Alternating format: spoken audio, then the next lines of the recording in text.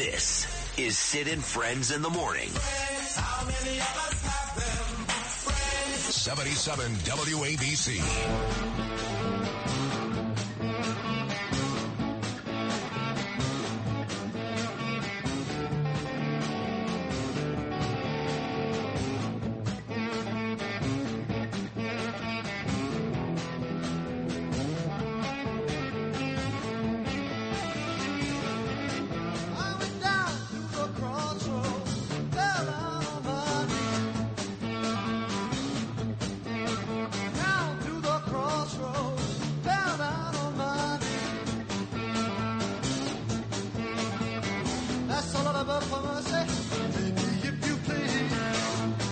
Crossroads, Eric Clapton. Happy birthday to one of the all-time greats, really one of the all-time greats, Eric Clapton. 7:42 on your Thursday morning. Always an honor to have this next guest on my radio show. Become a very good friend of mine, very good friend. He is the mayor of New York City, and he's stopping by on a special day, opening day, here in New York.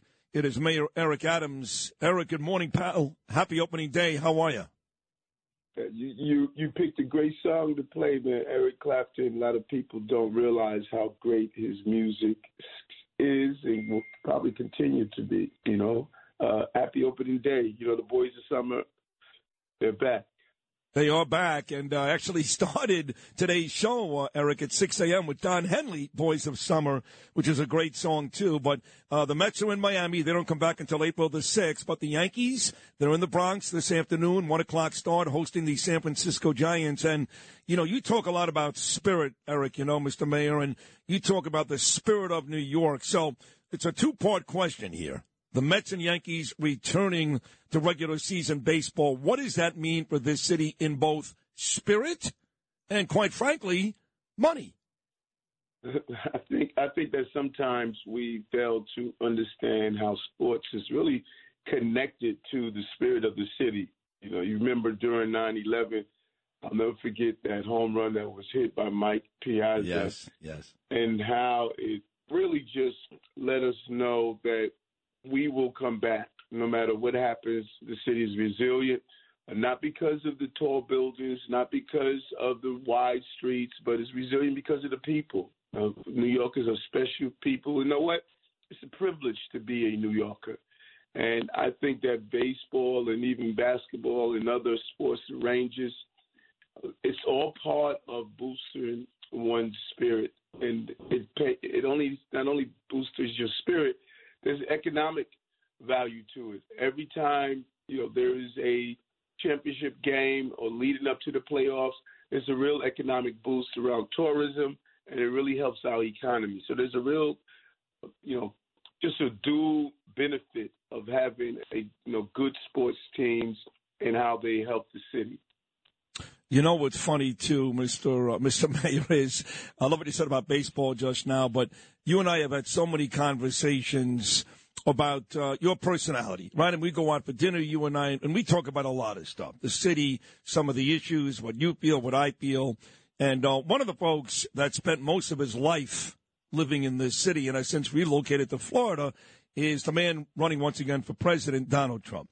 And, look, you're on record. You like Joe Biden.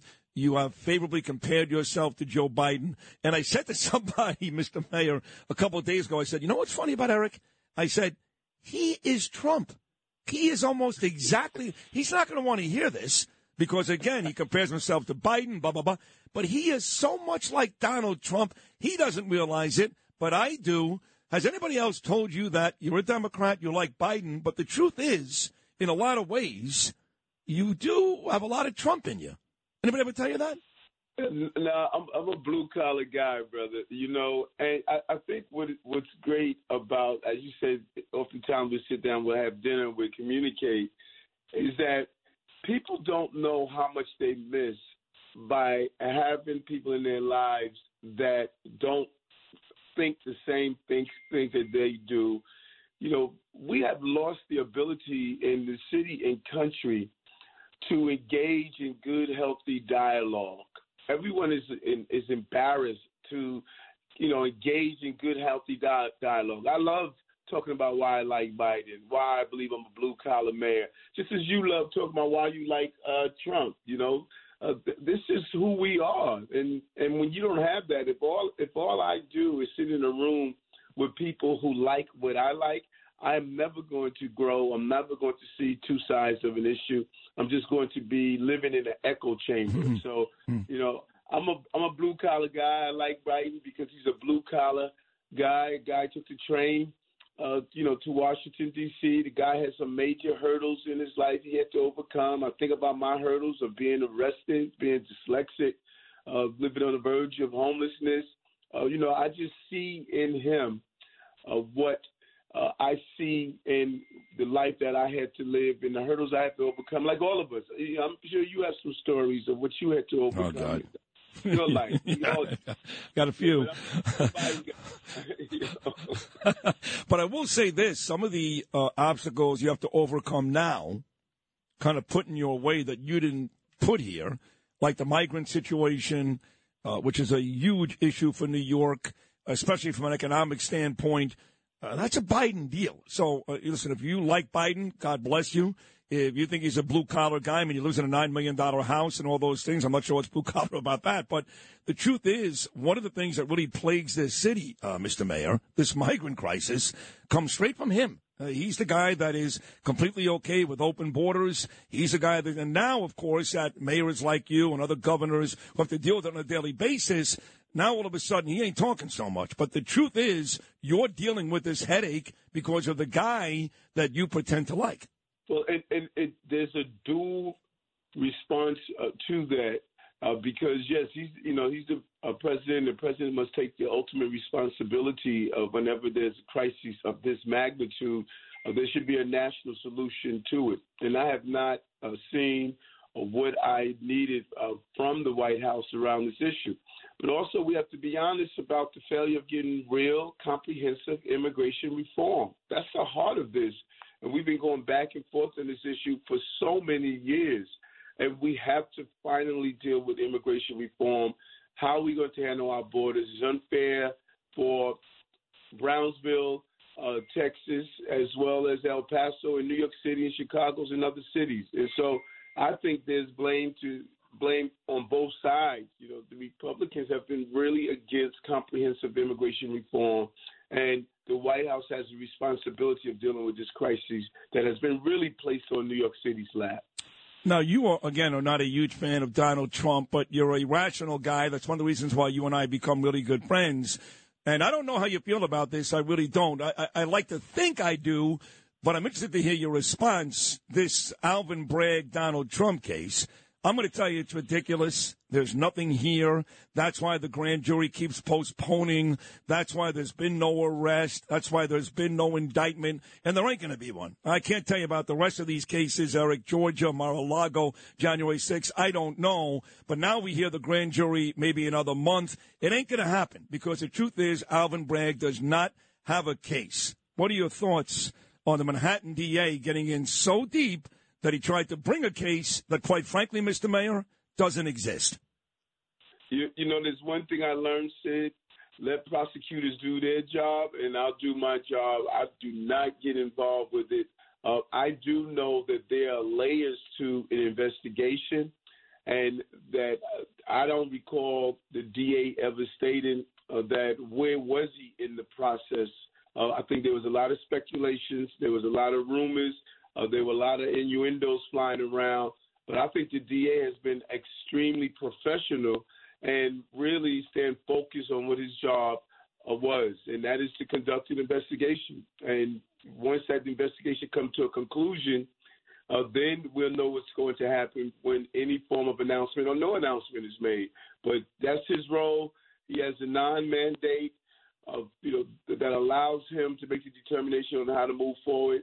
And let him do his job. And, I have enough on my plate to play the role of a district attorney. Yeah, that's fair. Now, let me ask you about Heastie. He was on the cover of the Post yesterday. And I defend you on this, Mr. Mayor. Sometimes people are too hard on you. I know you've gone to Albany more than once, in an effort to this reform bill.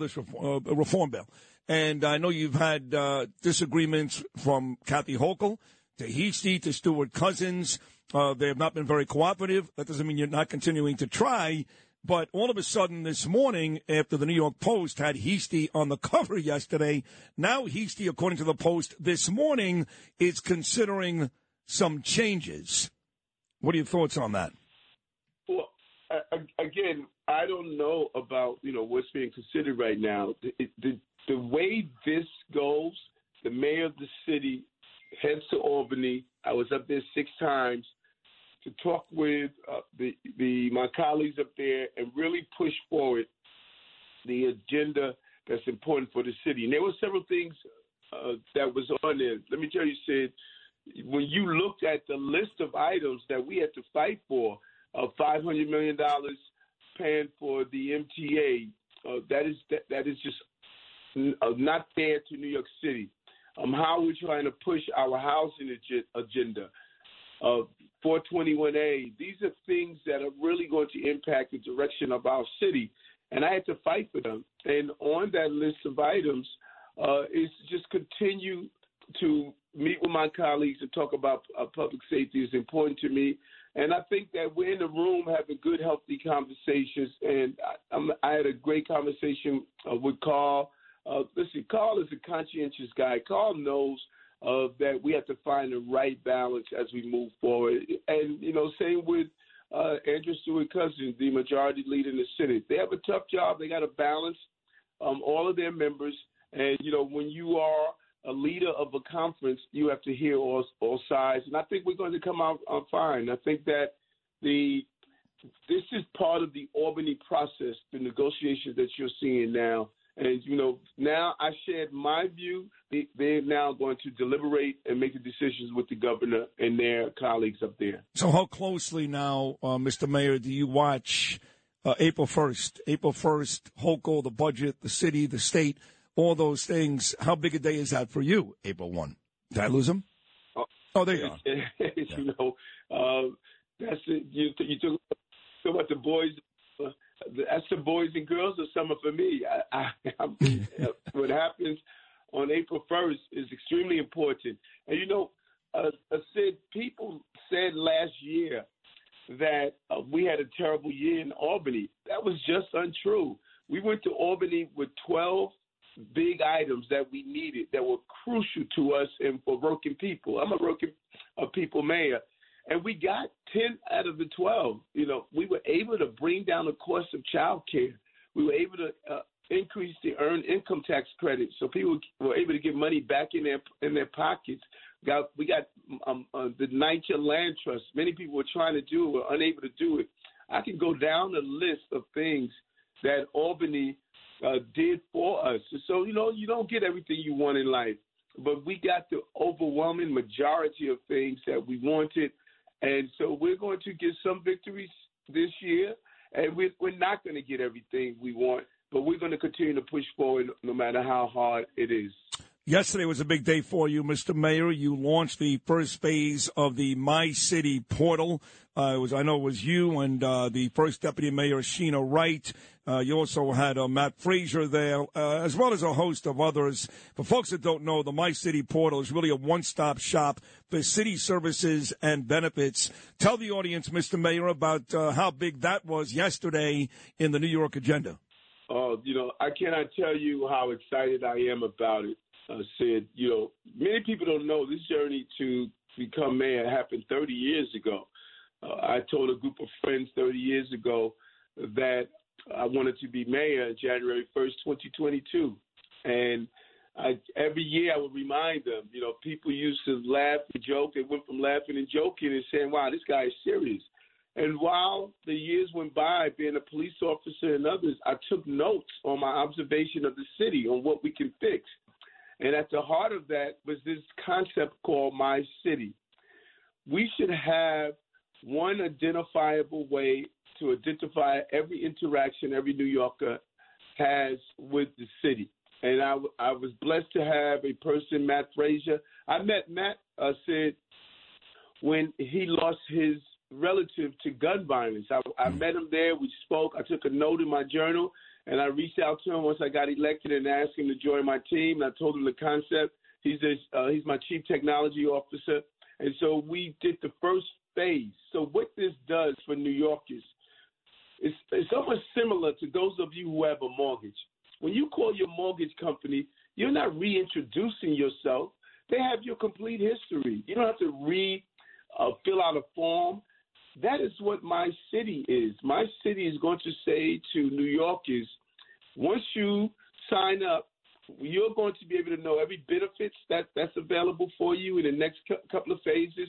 You're going to be able to know, what your history is, how we can assist you. It's a centralized way of finding out what your city has for you. And the first wave of that is with the child care. We had a real child care problems where parents did not know where to go, how to register. That's the first wave of child care. And we're going to continue to add on a new wave of ways to just centralize it. You know, it's like the old iPod. The old iPod only played songs. Right. Now look at that old iPod.